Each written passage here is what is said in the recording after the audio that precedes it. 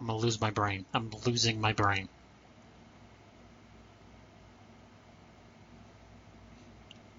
Where'd it go?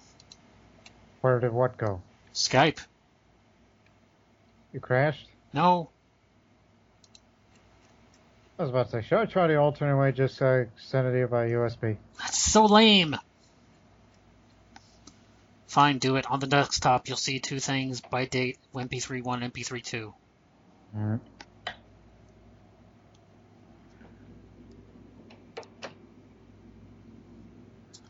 Anyways, we're supposed to do an intro or something. What'd you say? Supposed to do an intro or something. Here's my intro. I fucking hate Skype. Ever since Microsoft bought it, it's been made 100 times worse. We need to use Discord. Look up how to use Discord. I've seen a lot of people telling me about Discord servers and whatnot, and you know about me being old-fashioned and behind the times. What the hell is Discord?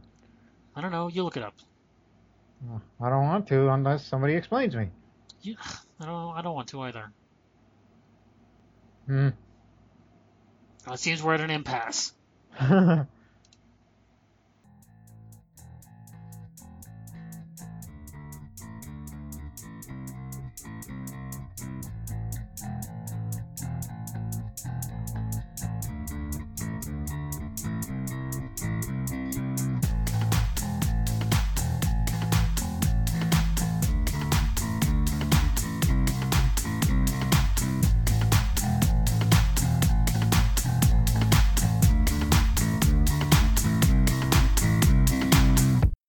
This is the Internet's Worst Gaming Podcast. I am your host and editor and director and producer and Loki Jarson, and here is with me is my brother, IRL, Lord Master, where these O is a zero of YouTube fame. Hello. Hello.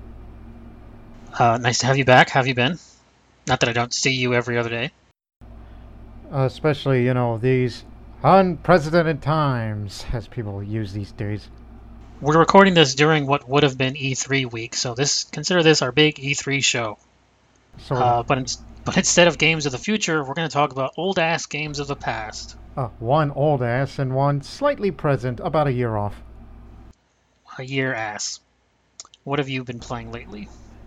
A bunch of stuff, but there's two of which I'd like to talk about, one of which I played it for the first time in 3 years since I played it once. And that game, I got it from Steam, is called My Summer Car. This you're playing just for your own or for your channel?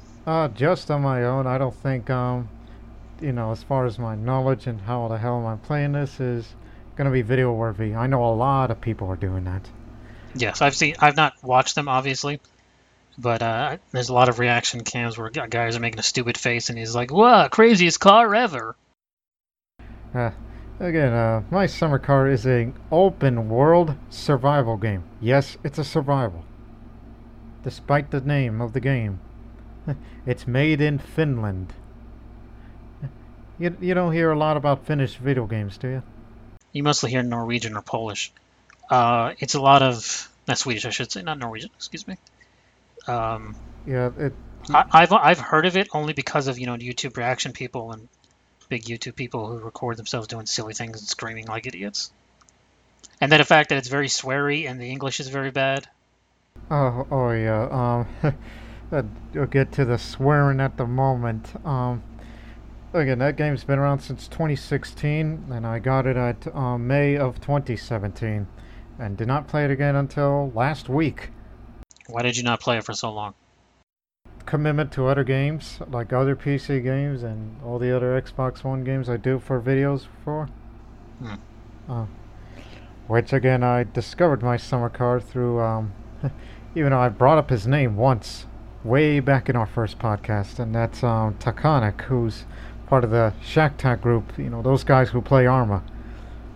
He did like 2 videos of My Summer Car because, Finnish memes and whatnot. That and Australian memes he likes to do. And I thought, oh, that seems silly. I don't get that. But it's a little bit more than that.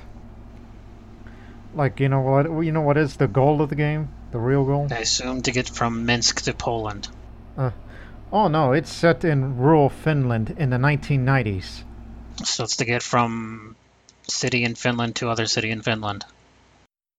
Haven't been into any big cities, and I just assume, based on my limited knowledge of Finland, since it was a hot topic for me 2 years ago, I just like to assume it's probably somewhere in Pohjanmaa or Ostrobotnia to us Westerners. Literally never heard of those.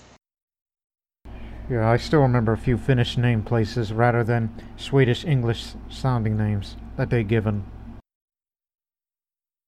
And the goal to that is you gotta go assemble, restore, and upgrade your father's dilapidated Satsuma AMP if you know Finnish cars. Not off the top of my head. Yeah, not a Datsun 100A. Oh, it's a Datsun? Okay, well, that's a Japanese car. Oh, okay. It's just named different here, and it's part of the country. So if you just gotta go out, using the car parts that are scattered inside a garage, then you gotta purchase the new parts, as in go take your other car that your parents let you borrow. Not to mention they left a note on the refrigerator at the very beginning of the game, where they tell you it's like, hey, don't go out drinking, and we'll come back whenever we are bored. This seems like a joke game. Pretty much. And the survival part is you gotta take care of yourself, these sort of things, because not only you have thirst, hunger, stress, dirtiness, fatigue, and urine. This is a joke game? Yeah. And again, it's like if you want to get rid of the thirst, well, drink some damn beer, son, or coffee, which also reduces your stress. And another way to reduce stress is, smoke cigarettes, which I did once in my last playthrough. Are these just like in your dash console, or you have to go and find them? The what part? Your supplies. Are your cigarettes in your pockets and you look down to pick them up, or you have to pull over to a store? Oh no, it's not in your inventory. There is no inventory. You as a person. Let's just say you go to this general store somewhere in a Finnish countryside or a small town. Yeah, you just buy this said stuff. Open up the trunk, which is the only place to store your cargo, and just put them there. And if you're going to be drinking on the road, well, put that case of beers on the other seat next to your driver's seat, so you can drink on the go. Seems legit. And the only way to save the game, and by the way, remember last podcast talk about roguelike games? There's permadeath here. If you die, you start all over again. But there is a way to save the game. Go to your nearest outhouse. That's the way to save the game. Oh, you can't see, but I was shaking my head in disgust. Yeah, and Straight up, hold on. I want to say, a lot of video games have done the bathroom saving thing. I think actually the first one was No More Heroes on the Wii by Grasshopper Manufacturing, Suit 51. Okay, go on. And the way it's like, yeah, we talked about reducing the thirst and the hunger is, well, obviously go out and eat something, especially at the that little inn there. Presumably, since this is a Datsun 100 piece of shit, your car breaks down all the time? It hasn't broke down on me. I mean, the last time I rode a vehicle was a motorcycle they left me on the side, and I actually had to bring out a helmet to, wear it. And it took me a while to figure out how to start the damn thing, because you know how you start the motorcycle with that little thing on the side? And I found out, it's like, oh wait, the fuel valve is not on. So let me adjust that, and then, okay, there we go. And it's one way of getting there.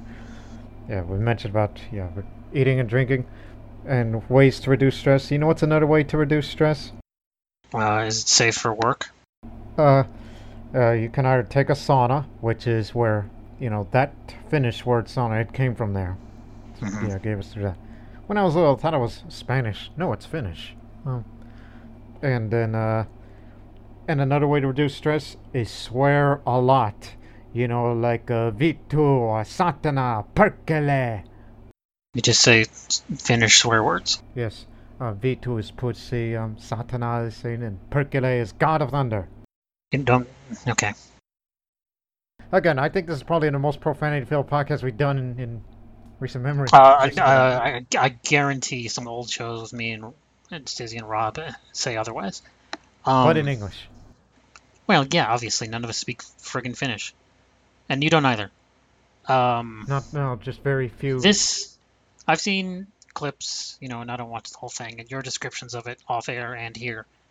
This reminds me of a genre of game that doesn't really have a name, but it's designed to be difficult to play for the sake of being difficult, like being frustrating just for frustration's sake. It's not like Dark Souls type games, but put $1 in the jar, by the way. It's not like Dark Souls type games that are hard and you need to figure out the pattern in order to advance, or playing a game on a harder difficulty where enemies have more health and you have less. It was designed from the ground up to be kind of clunky, like a quap or something. Uh-huh. It's a spring of pussies for sure. That's another, again, rough translation from Finnish to English subtitles every time you hit the swear button. Is the entire game in Finnish? Yes, it's all Finnish, and with English text. Not in road signs or anything, just, when you look at the item or whatever you say or what they say, the items and whatnot. And of course, there are ways to die in that game, as in if the meter goes over. Even if you don't frickin' take a piss, you may die.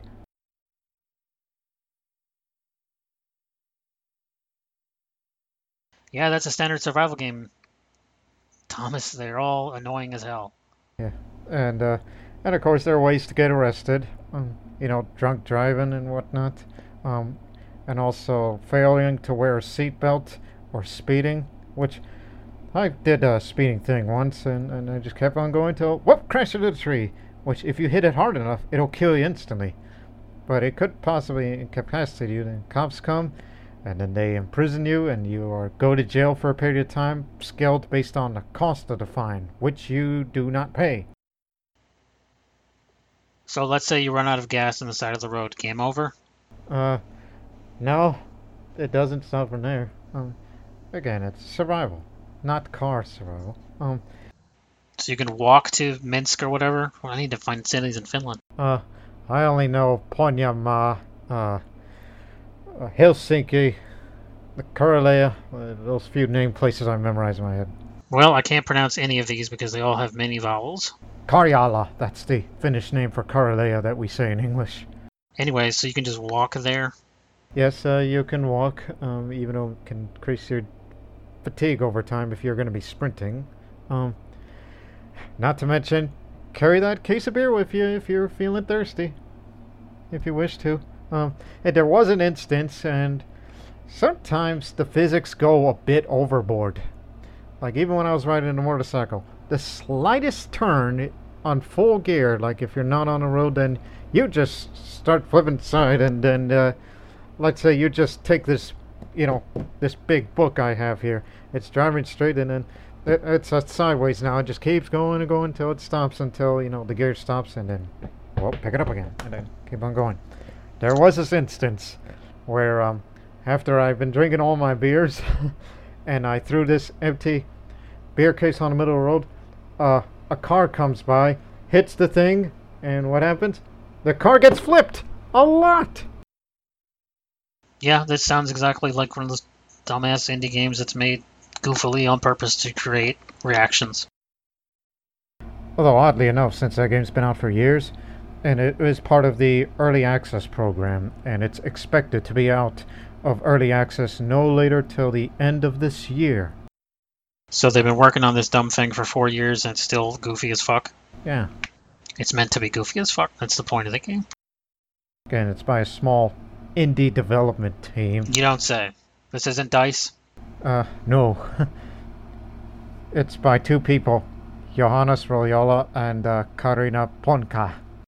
Perhaps the most important question when it comes to any video game, is it fun to play at the very least? If you know what the hell you're doing. Well, for me, pass. For me, I have no idea what the hell I'm doing. Even though the reception, the people who reviewed the game, they liked it, but I think it can be described best by Brian Caldwell of Rock Paper Shotgun. He called the game funny, detailed, and thoroughly confusing. I'm just gonna put a boilerplate pass on this one. Not that I have a good enough PC to play anything. And and also, while writing for Kotaku, Nathan Grayson called the game janky, weird as fuck, but fun. Janky and fun don't tend to go together. Whereas, Janky isn't even a real word. yeah, I've never seen that word before. It's usually when we describe video game physics. Is that in Urban Dictionary? I'm not Googling that right now. Have you been playing? And one more thing, and then not surprisingly, my summer car is popular in the Finnish gaming community, winning the People's Choice Award over there. And inducted into the Finnish Museum of Games, along with How many games are in there? Amongst 100 games entries in 2018 in that museum. I'd be very curious as to what else is there. Because it seems like if you're a Finnish game designer, you'll get in automatically. Because there are a lot of European game design has really exploded in the last 10 years. Yeah. I mean, a ton of European games. I don't mean England. I mean like Middle Europe, Poland, Scandinavia, that area. Denmark produces a lot of stuff. And I mentioned Arma briefly. You know where it was developed from? Go ahead and tell me. Czech Republic. That's Middle Europe, yeah.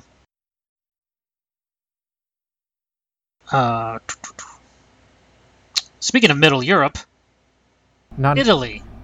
Yeah, but not in the Middle Ages. Oh no. A new strategy game you've been playing, and you're going to make videos soon of. Yeah, it's from Paradox Interactive, the creators that brought you Crusader Kings 2 and Europa Universalis 4. And Stellaris, which I played all of an hour of. Which is kind of surprising, that it was on a console. A lot of their games are on console. And I don't think this next game that I will soon do a video series on is on console.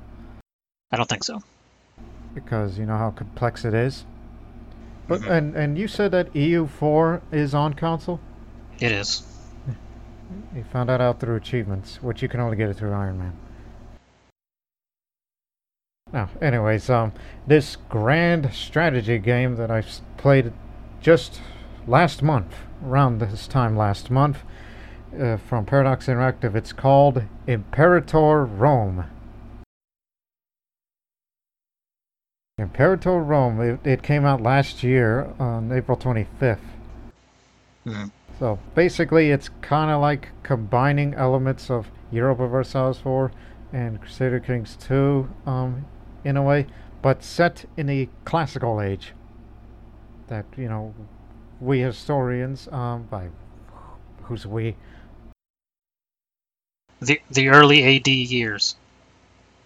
Well, to be exact, the timeline of the game, it starts from 450 AUC.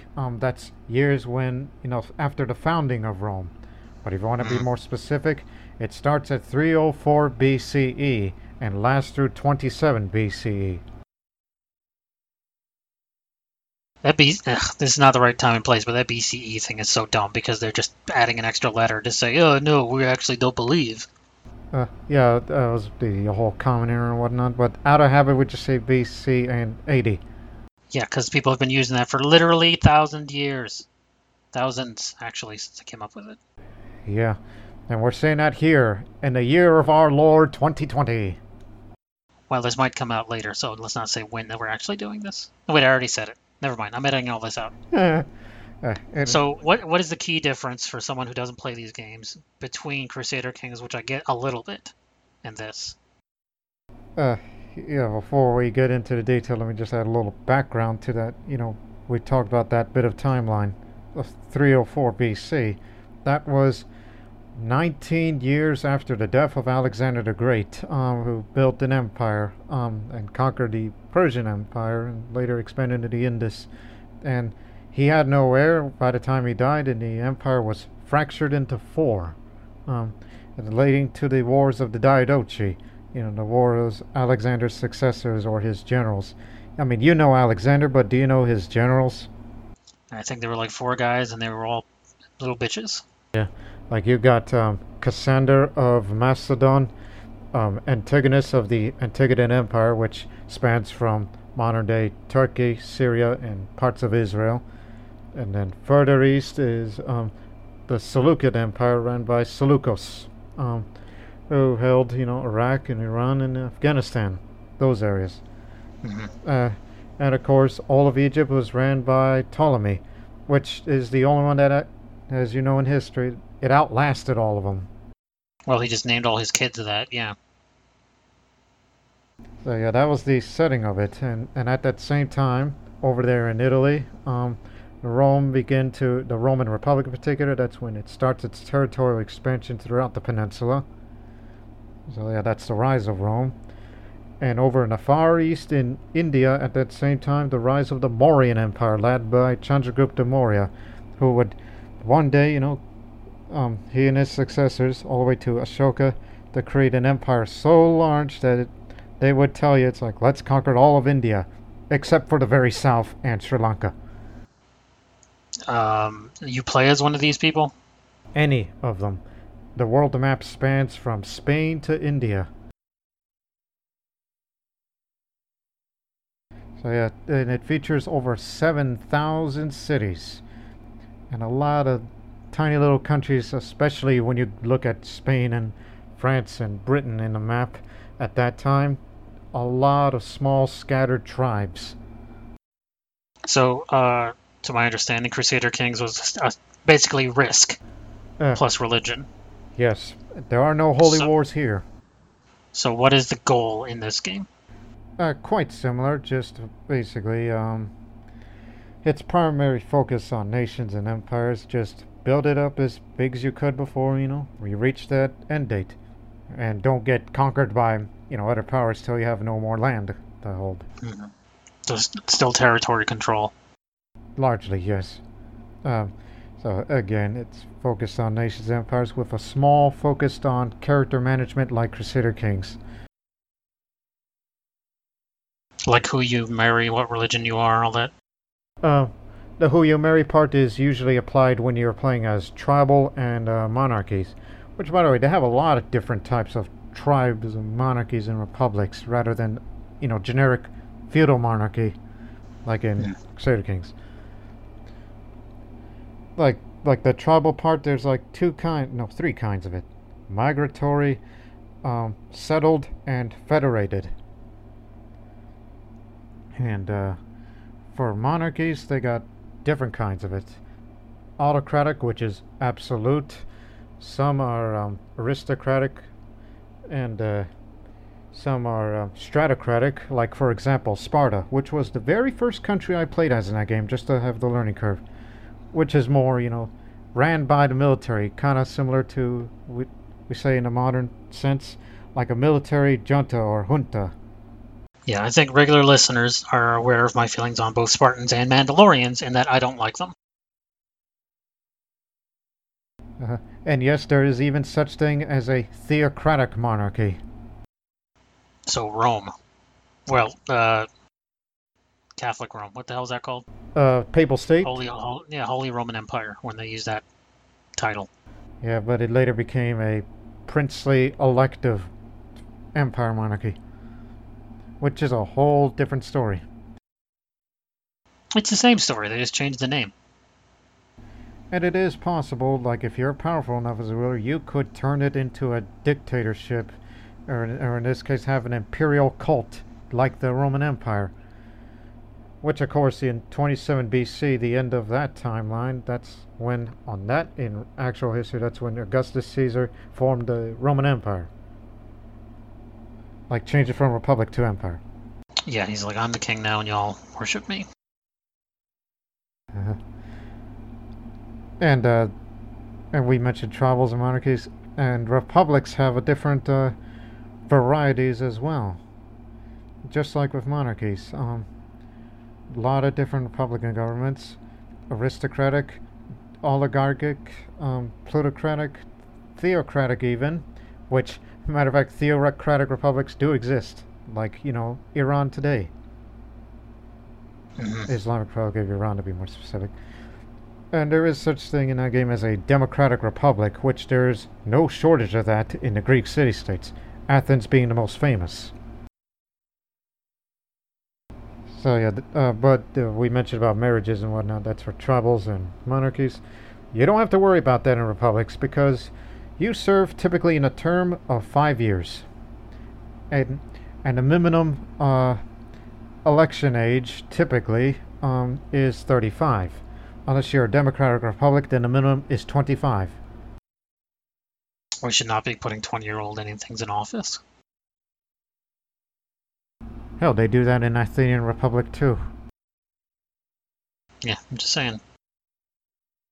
And it is possible to change the terms if you have the political influence and the stability to make it happen. Where you want to serve either an even shorter term of 3 years. Why on earth would you want to do that? Because you make very little impact. Or extend it to 7 years, or even if possible, be elected for life, which is basically a dictatorship. Yeah, it kind of turns over into that. You haven't made any videos of this yet for your channel? Not yet, but there is a ongoing poll in my YouTube channel as of this recording, which I think it's only going to be up for about a few more weeks before the upcoming update, which we'll get to that a little later, where there are about 4 countries that I have played as, but only one that I should do a video series on, which is up to my subscribers and viewers and whatnot. Why don't we cover that now? Because we're almost at a half hour. For the choices? Updates. Oh, gee. I mean, when I look at the features again, there's just so much to talk about. Such as, like, all these features, including, trade goods and loyalties, rebellions, barbarians, and provisional improvements, all that. Okay, well, you covered it right there. We don't need to go into every minutia of the game like we did with Crusader Kings. Yeah, especially the loyalties part, because that one's far more important in order to keep the country together from breaking apart. I mean, look what happened to Alexander's empire, and you don't want the same thing happen to you. Right. So that's why when you're tribal, you got to keep the clans together. In monarchy, got to keep the court together, as well as watch out for those who are supporting pretenders of the throne instead of your legitimate heir. And in republics, well, it's a little bit easier to manage, except you got to get the Senate in line and be more cooperative, because they have like 5 different factions in a republic, and each of the guy who is elected in that said republic represents that faction and possibly the majority of the Senate. Still, of which would be mostly divided anyhow, based on my experience. Mm-hmm. When you're tribal in monarchy, every decision you make, like, it's your decision. But if you're trying to make a decision in a republic, you got to get Senate approval. But you can bypass them if they're either approved or divided.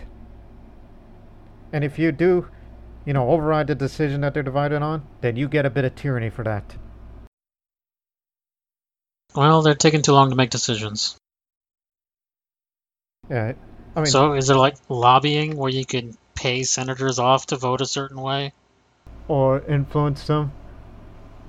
Well. Yeah, I mean, party leaders do change over time, as time rolls on with that game, as with everything else. As well as friends, rivals that you have, and that applies to generals too. I had this one experience when I was playing as Sparta, which, by the way, stratocratic monarchy. When we were at war with Athens, yes, it's the Peloponnesian War again, but set 100 years after it. Mm-hmm. Like we got 90% of their territory, and there's one more fort we ought to take. And then all of a sudden, one of my generals became disloyal, and when you have a disloyal character, especially a disloyal general running one of your armies, then it's out of your control. Like you as a player cannot control this army anymore. It's AI controlled now, and it goes wherever it wants. So I went back to friendly lines. I'm like, hey, what the hell you were doing? We're about to take that place. and I had to check everything other than his disloyalty towards me, of course. Found out, oh yeah, food ran out for this particular army and it's going back to replenish. Okay, that's justified. And each of the appointed generals and admirals of the Navy, and yes, there is naval combat in the game. Um, each of these cohorts, units, if you will, it, like like over time, they do become loyal to the said general. And how to pay off the loyalties is to reward the veterans. And if you don't want to have a disloyal general, well, kiss up to him. Either bribe him or hold triumph. It would seem more like rotating generals out would be a better idea. Yeah, and if he's disloyal, well, you can't fire the guy. Sure you can. Unless you find someone better who's more superiorly skilled than him. Or unless you have the skill and appoint yourself to that particular army. Hmm. And we mentioned about unit types of cohorts other than light infantry, heavy infantry. They have a huge variety. And only barbarians and Indians use chariots. Because Romans, Greeks, Persians don't use them anymore because that's obsolete. And there's light and heavy cavalry.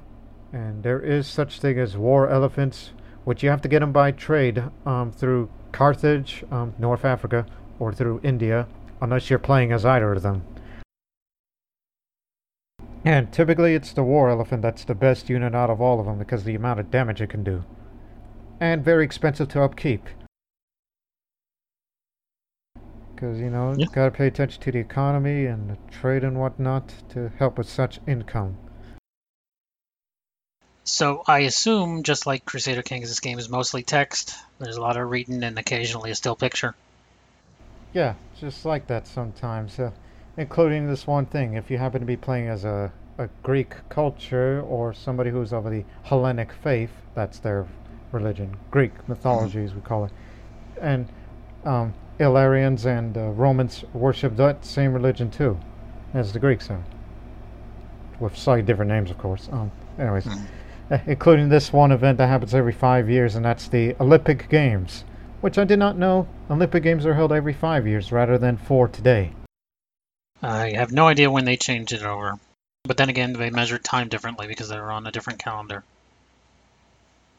And and in that particular Olympic Games, you can just send a guy over, but every time I do that, never had a chance that we had our guy win the games. It's always somebody else, but it levels up my popularity.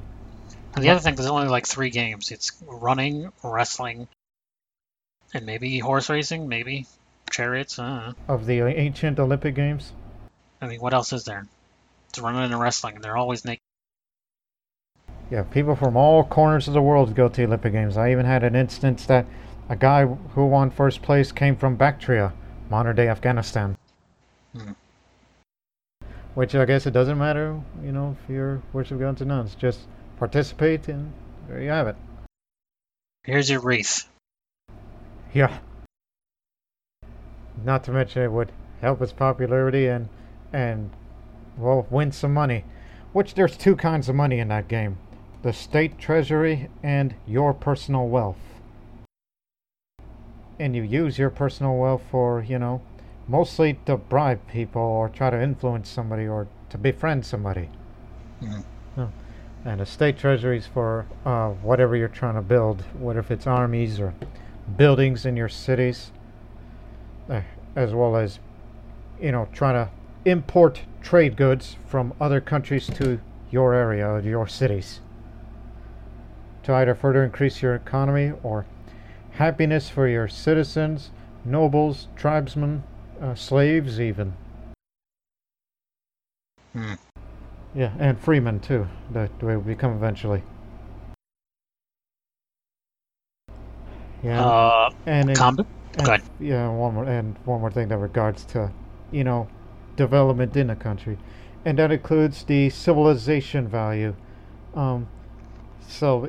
Typically, it's the tribal areas that are the least civilized. The more developed countries has a higher civilization value. It's a bit jingoistic, but sure. Yeah, it actually determines that as And not to mention that people from other countries do immigrate. And what's the opposite of immigration? There's immigrate, which means to come in, and emigrate with an E, which means to leave. Yeah, and that happens too, especially when you're bordered with another country. That some of that may come in and some may go out. Like one time when I was playing as Sparta, very early on, it was 98%. I forgot what's the name of the ethnicity. The Spartans, the nationality, but the actual Greek ethnicity that they call themselves down there. That starts with an L. Laconic. Yes. Laconic. Yes, that's what they call themselves. They were 98% of that. And the other two, Jewish Hebrews. Because, business. Sure. And there is such thing as wrong culture, happiness, and whatnot. That's determined by actions as well. So it's possible to, have a mixed population with mixed religions, unless you want to have it all changed by building temples and theaters, so that way those foreigners can start speaking your language and worship your gods. It's a melting pot. Yes, especially if you're in Athens or in Rome, or even as far as Patliputra in India, which is basically the Rome of the East. So yeah, we pretty much talked about the regions, economy, trade, technology a little bit. So how do you take over lands? How do you fight? That's all determined by diplomacy with, alliances that you make and whatnot.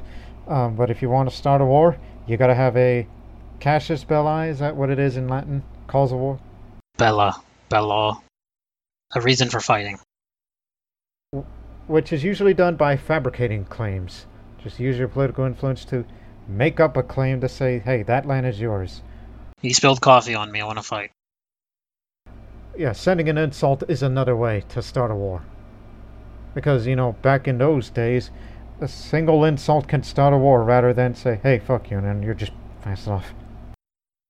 Yeah, now it just starts internet wars. Yeah, rather than something physical. So, usually war is last resort. If you want to, do something about the foreign country. And you ought to be careful when you start wars. It all determines, the number of armies they have, what is their best general they have, who are their allies, odds. Mm. Like how many friends are they bringing versus how many friends you are bringing. That's the only way to turn the tide. It really is like Risk. I compare all these games to Risk because they're all basically the same, similar idea. There can be coalition wars too, in that game, which is pretty much a thing in later times. I mean, coalition wars aren't really a thing in medieval times, but in a classical and later eras, yeah, they were. You really would be. I say Risk, but it's a lot closer to a game which has the most generic title in the world, just called Diplomacy. It takes place entirely in Europe, and you play as a leader of the country. It's a big board game from like the 70s. It's just called Diplomacy, and there's a lot of what you're talking about, and a little bit of combat, a lot of negotiation, a lot of lying to other people who are in charge of other countries.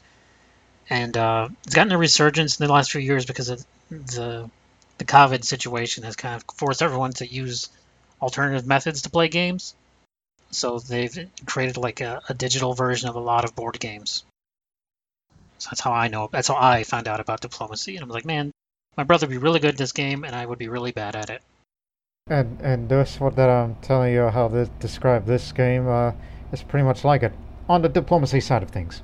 Yeah, on the talking to people part of negotiation and shit. On the let's fight, not so much.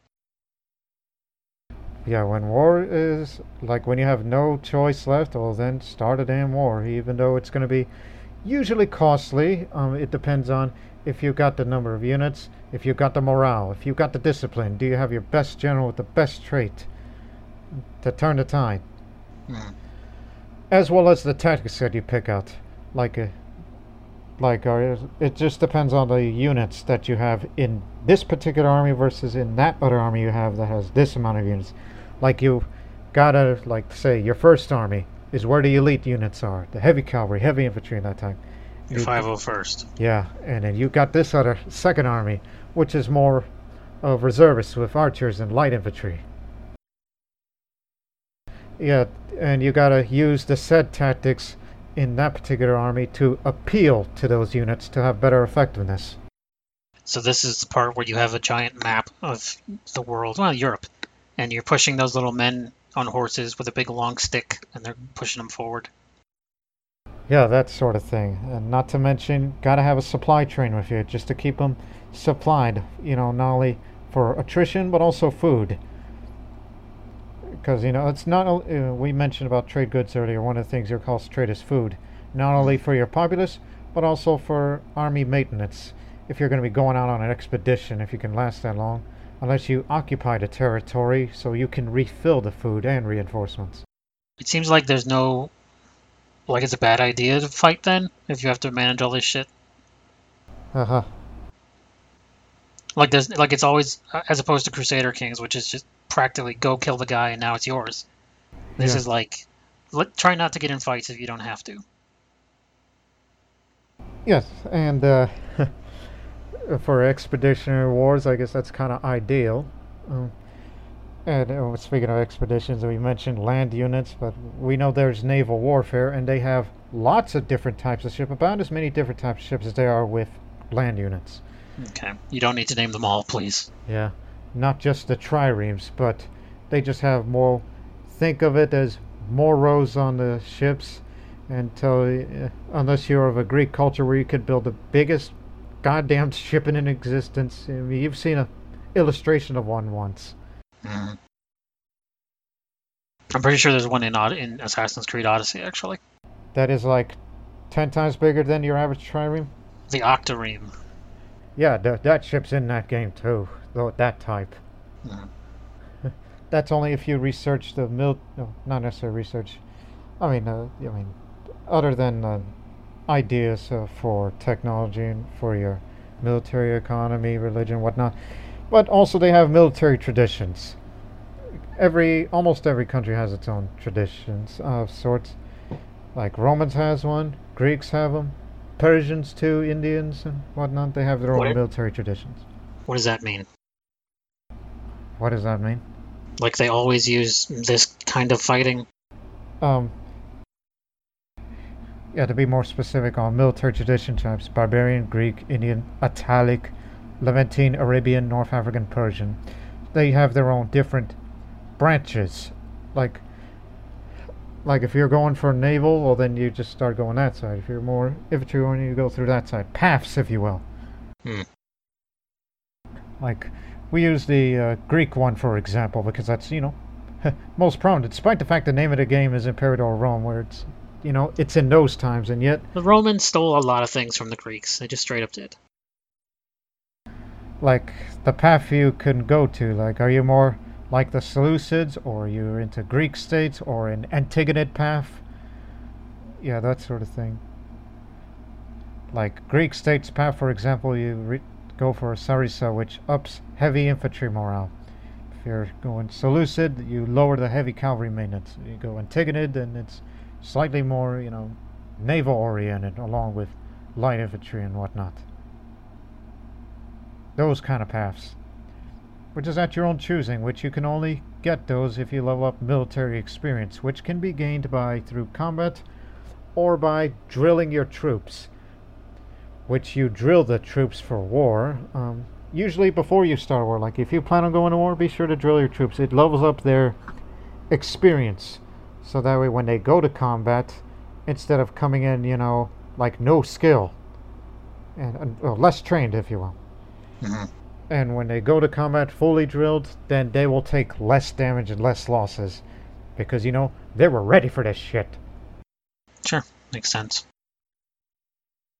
Seems again like a lot more minutia that would annoy me, but it makes sense. What, training your troops for combat of what you're about to get into? Imagine if it's like the tutorial level of your average first-person shooter, but if that were years long. And It's like if training mode took 5 years, yeah, good. Then we go to war. yeah, that because we know how time passes. Before you said, okay, it's time to get ready for war. And not to mention, are you really willing to go to war? Is another question. Is it's not only it's like, yeah, you may have the best troops, best tactics, best generals, but can you really last a war? Because it's also determined by the amount of manpower reserves you have. Just like population numbers, but well for land units. Hmm. To replenish your losses, and that's where the manpower reserves go. Like you could say, after a battle, you took like, oh, I don't know, 2,000 losses, and your units are not permanently gone, but they can be reinforced. Let's make this minutia even bigger. Let's say you have a long, protracted war. Will the citizens start rumbling, saying this war is going on too long? If you happen to be on the losing side and have your territories occupied, that's where monthly war exhaustion comes in. Hmm. Uh, a higher war exhaustion can usually lead to more chances to surrender to the opposing side, and threat of disloyal characters, especially disloyal generals, which could eventually lead to revolts, and you don't want that. Hmm. So, and you wouldn't get war exhaustion if you are on a winning side and you got this momentum. Yeah, that makes sense. Sure. And be sure to keep an eye on your general, even if he's getting all the glory rather than you as the man who runs the country. Because Yeah, he may one day become powerful. then he'll take your job. Especially if you're a republic and he's a member of the military faction, military party, so to speak. Hmm. Dwight D. Eisenhower. Yeah. Yeah, speaking of political parties, and this will eventually lead into the expansion content and updates. And we mentioned about 5 republic factions. There's civic, military, mercantile, religious, and populist. Populist. Hmm. Yeah, and they cannot elect the next guy after the guy serves 5 years in that same faction, so they have to change. And the guy can be reelected every 15 years. Which means after 3 terms later, then the guy's eligible to be reelected. Yeah, I understand. And there's only one expansion pack so far in that game. The game's a year old, and the most recent DLC was 3 months ago, which was called Magna Graecia, or Magna Grecia. You know how to say that in Latin? For Greater Greece? Probably Gracia. Or in the Greek language, Megalis Hellas. Magilla Gorilla.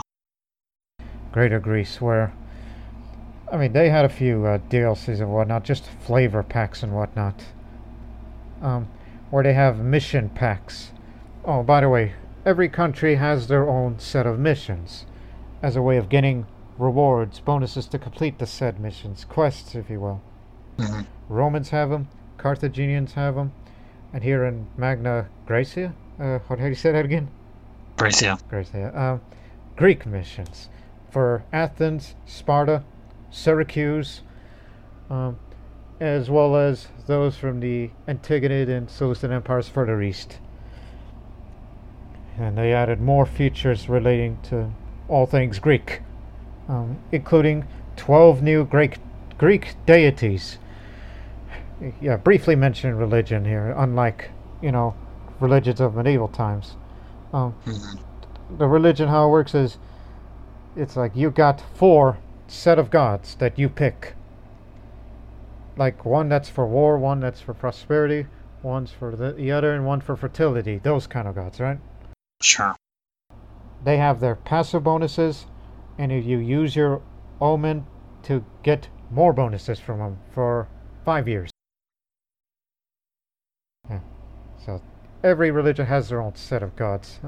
And I don't know about the monotheistic Judaism, which exists in the game, which only the Kingdom of Judea exists as a vassal of the Antigonids. So they added more Greek deities in there in that DLC. And apotheosis, you know that word? Apotheosis. A popular ruler from a prestigious family may choose to proclaim themselves or a revered ancestor as a god. So deify yourself and be welcomed into the state pantheon and whatnot. So basically, this DLC makes it more Crusader Kings. Slightly. Um, and also go get Sacred Treasures, which is located on holy sites of certain religions. So again, that's their most recent DLC, 3 months ago. So expect the next DLC to add wonders to the game. Other than the pyramids, of course. Yeah, I'm saying it just seems more like their previous games. Like Paradox, as far as I can tell, except for the sci-fi shit, keeps making the same game over and over with slightly like expanded regions I mean, and a lot more minutia. that word you kept using, what's minutia? A bunch of tiny shit. It's like, oh, is your populace eating enough? Are they using the bathroom enough? Do they have? It's just the fucking Sims over and over, man. It's Sim City, Sim City, BC.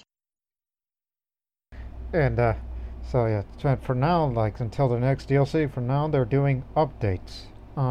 Which interestingly, they name updates after historical figures. The last one was from March. They call their update Archimedes. You know who he was? I'm familiar. Yeah. And the next upcoming update actually comes in two for the upcoming update. Epirus and Menander.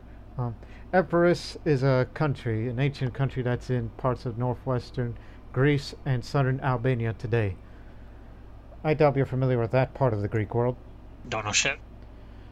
Yeah. Which they plan on adding missions for the Epirites, or whoever they call the nationality for Epirus.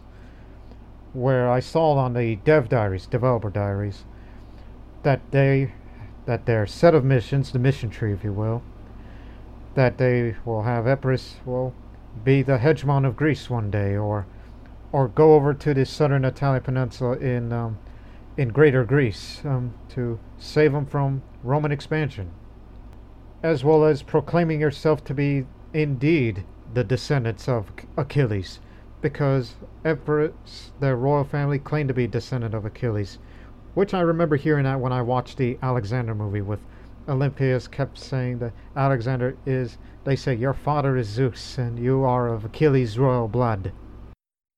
That movie had so little truth in it. There's no point in comparing it to actual history. Anyways, Yeah, and that's for the Epirus part.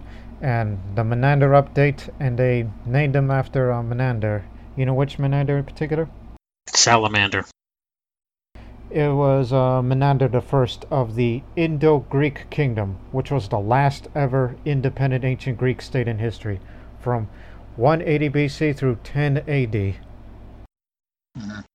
So they branched off from Bactria, and then they held parts of the Indus, and all the way into parts of India, even as far as Patliputra in Bengal.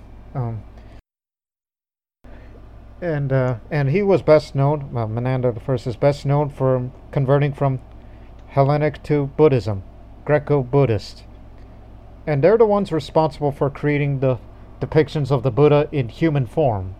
Is the Greeks? The big fat golden dude that's all over tchotchkes you can buy in Chinatown.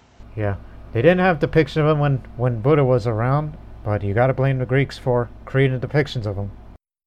That's fine. I'm fine with blaming the Greeks for everything all day.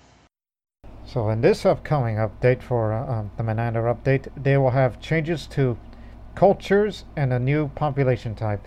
The new population type will have nobles, and they will branch out more on the cultures, such as the Egyptian culture. Well, then the Egyptian culture not just going to be called Egyptian. They branch out into threes: north, south, middle.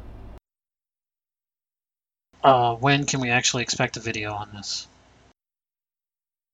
Are you talking about video diaries of the said updates? Of you making playthroughs of this like you did for Crusader Kings? I predict around July, or as soon as the update comes out. That's when I plan on doing it.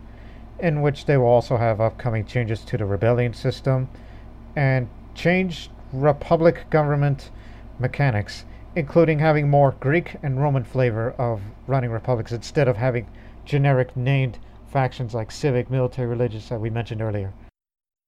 There's nothing wrong with generic. You're just adding more minutia. And finally, cultural integration that they will also have, which is similar to what they did with EU4. Like when you expand your country and you have this part of the territory that's in foreign land, that's outside of your culture. Like, say, you're Greek and you've taken over. Well, let's just say use Bactria as an example. Bactria is ran by Greeks, but all the Bactrian people are not of you. And what do you do with them? You leave them as unaccepted, or you just accept them along with your culture. Basically, just coming together, be more syncretic. That sounds boring. You just rather be more, what's that word? Homogeneous or Homogeneous. homogeneous? You rather be that? I'd rather not play this kind of game. So yeah, that's what's upcoming for later this month, if not next month. All right. One last thing we got here. Oh yeah, and by the way, the poll for now, the country I'm expected to do a playthrough on will likely be Massalia, which is one of the westernmost ancient Greek colonies that's located in modern-day Marseille, France. That's what I'm expected to play as. So you're Greek French. Yeah, we're Greeks in a land full of what were, at that time, Gallic tribes. Imagine Greek hoplites fighting against Gallic barbarians. These pale people who paint themselves like the Celts. I understand what Gallic barbarians are. I get it. I saw Gladiator. That's all I got for Imperador Rome. Thank God. I'm gonna cut this bit out. Yeah. Thank the gods. No. A monotheistic society. The last thing I have here, because I had to take notes, because you took notes. Yeah, I got nothing else. That's all I have for me. The other day, you came to me, having exhausted a lot of your Xbox games, in terms of what you play regularly. And you said, you know what I just bought? I said, I have no idea. And you said, The Elder Scrolls Online. And I said, fuck. What's wrong? No, because that would mean I would have to play it. Because while you, years ago, played a lot of Oblivion, and you played a lot of Skyrim, Elder Scrolls Online, while taking place in those same places, is, one, not made by the same companies who made those, and two, a MMO, a massively multiplayer online RPG. So, I booted up my account because I have it on the Xbox, plus a bunch of DLC and shit. And it's like, all right, you make a guy, and you're like, okay, here's what your guy does. It's an RPG. You've seen RPGs before. You know what they do. You shoot magic. You hit him with a stick. You shoot a bow at him. And this is like the fifth time I've played Elder Scrolls Online, because I've done it before on the other PlayStation 4. I've done it before on PlayStation 4 with the other guys, and they didn't really take a liking to it, only because, MMOs take a long time. I don't know if you've realized this in the few hours you've played of it. It takes a long time to get anything done. Well, thanks to me playing strategy games, I've developed a lot of patience and tolerance. As I've gotten older, I have determined that I have less and less patience every single year.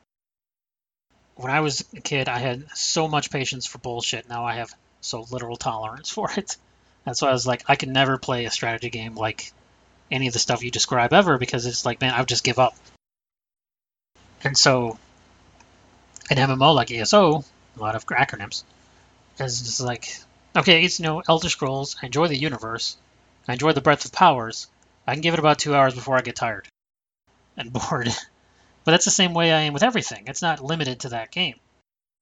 I'm trying to remember seriously where I played a game for, let's say, more than 4 hours at once without getting bored. And it's not coming to me. And it has nothing to do with enjoyment. It's just more of, like, I recently, for reasons I don't need to explain here, played some Assassin's Creed games to 100% them, right? And in order to do that, there's a lot of grindy bits and going to certain places and shit that takes a long time. So it's like, okay, well, I'll do that for a couple hours. All right, I'm bored. I need to do something else. I cannot do the same thing over and over. So I'm fine playing Elder Scrolls again if you need help with stuff. Even though we still can't figure out how to share a quest, and I never have figured that out, and I don't know what the hell you're supposed to do. Other than just follow and kill. I know, but like if you have to talk to an NPC or you have to solve a puzzle I can't see, it's like, well, you're fucked, buddy. I'll just stand here and beat up Dragor. Stand there and be a douche. Pretty much. There's a lot of that. If your average other player character at any given point is standing there. They're standing there waiting for someone else. They're standing there because they put the controller down. They're standing there looking at a menu. There's a lot of waiting around in MMOs. I saw like 10 people in line up a front of a general store. Yeah, they don't have to go in line. I don't know why they're standing in line. They can all use the same service at once. It's instanced. They're just all on the same server. Which is very convenient, when meeting up with each other is not hard, but doing the same thing is hard. Like yesterday. Did we play yesterday? I've already forgot. uh, Yesterday, we were both actually doing the same quest line, but it was all new to you while it was. Oh, yeah, I did that earlier. yeah, but it was like literal minutes before. Like you did it literally minutes before I did it. But we still couldn't share it. And then we took on the same quest at the same time, and we both still couldn't share it, even though we were doing the same thing. And you followed me into some damn place, and I was like, "Do you see this bag here that you need to pick up to end this quest?" And you're like, "No." So I said, "Well, fine, I got it." And then we left and went all the way back to the quest gateway, and you were like, "Oh, now I can go and get it." And it's like, son of a bitch. Yeah, it's a long walk or horse ride back. Yeah, but it's not like Red Dead where everything's a billion miles away. By the way, Red Dead update. I'm still playing Red Dead Redemption 2. Uh, it takes a long time. You're in Everything is so chapter. far apart. 3. I'm dealing with a lot of lemon raiders. I'm fighting the Capulets and the Montagues, or putting them against each other, or working for both. I'm doing the wrong names on purpose because I know it pisses Tizzy off. That's why I'm doing it. Don't worry about me. You know about my tolerance. I don't have anything really negative to say about the game. It's not like God of War where I hate the characters and the story, but acknowledge that the fighting part is fun. I find the characters in Red Dead fascinating. There's good dialogue. There's good digital acting. You know, the story that they're telling, while a little strange at times, because it's like, how did you guys ever get anything done with Dutch Van Dalen as a leader is beyond me. And even the shooting, because it's Grand Theft Auto again, right? It's the same color system, it's the same weapon system, but it is the traversal of like, okay, I accept the mission. Okay, where's the next objective? 1 million fucking miles that way. It's like, oh man, I just wish the horses were as fast as cars. Like if you replace Which horse with horses are we talking? Red Dead horses or Elder Scrolls horses? either or, if you replace horse with car, almost all of my objections go away. I just like cars more. It's a bit like You just like automobiles in general. Let's use I that was as a general term. it's not even that. It's I was trying to explain this to Sizzy. Like both Bethesda software both makes the Fallout series and the Elder Scrolls series. I have a lot of fun in the Elder Scrolls universe, but if I'm pushed to it, I like Fallout more. And the key difference is guns. It is weaponry and technology. And to expand that out even further, the real difference is I prefer sci-fi over fantasy, Or which anything means from the classical era I I mentioned earlier. prefer the mechanical and the scientific over the mystical and the manual. So it's going to be, I'll take GTA over Red Dead. I will take Fallout over Elder Scrolls. I will take average sci-fi game over average fantasy game. I'll take Mass Effect over Dragon Age. Um, that's just because that's just who I am. I don't hate fantasy, but there's a lot of repeating elements in fantasy. Basically, all of modern fantasy is Tolkien in some strange form. And I know Tolkien stole a lot from Other myths throughout the world. Celtic and North. He stole a lot, I know. But everything basically is based off him. And not everything in sci-fi is based off Gene Roddenberry or even Heinlein or any of that shit. It goes in a lot of different places, a lot of interesting things you can do with it. With fantasy, it's like, okay, here's an elf, here's an orc, here's a different kind of elf, here's a cat man, and you hit a guy with a sword and you do magic. It's like, okay, fine. But in a more sci-fi game, here's a gun, here's a different gun, here's a different kind of gun, here's a spaceship, here's a different car. It's like, I don't know, man. What I'm saying is all horses should be replaced with cars. You would just rather have more horsepower than a single horsepower. By the way, one horse does not have a single horsepower. It has up to 15. Where'd you learn that? I've known that for years. That's one of the little bits of trivia I know. Like how Depends the on the Earth is breed of horse. like how the Earth is actually closer to the sun in the wintertime. Yeah, a lot of misconceptions that people commonly believed until later discovered. Like they're on a dime with Franklin Delano Roosevelt's head. There are little lines on it, the ridges. There are 110 of those. I just know random shit from my entire life of memorizing and learning random shit for no reason. In case I'm ever on a game show, I guess. We'll probably play Elder Scrolls Online again soon. Maybe you'll play it certainly before I do, now that you've figured out what you basically want to do. Yeah, I found my groove.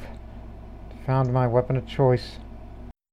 Um, do you have anything else? Any other things for your show? What show? For your channel is what I meant to say. Oh, yes, for the future of my YouTube channel, ever since I wrapped up on the Solgadian series of Crusader Kings 2, and we mentioned the upcoming Imperator Rome series,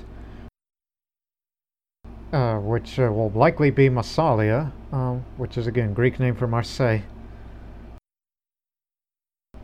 and as well as by the time this recording is released, A week. posted, yeah, around this time that's when I will do another Oregon Trail video and an Oregon Trail video, which I originally was supposed to do that in April.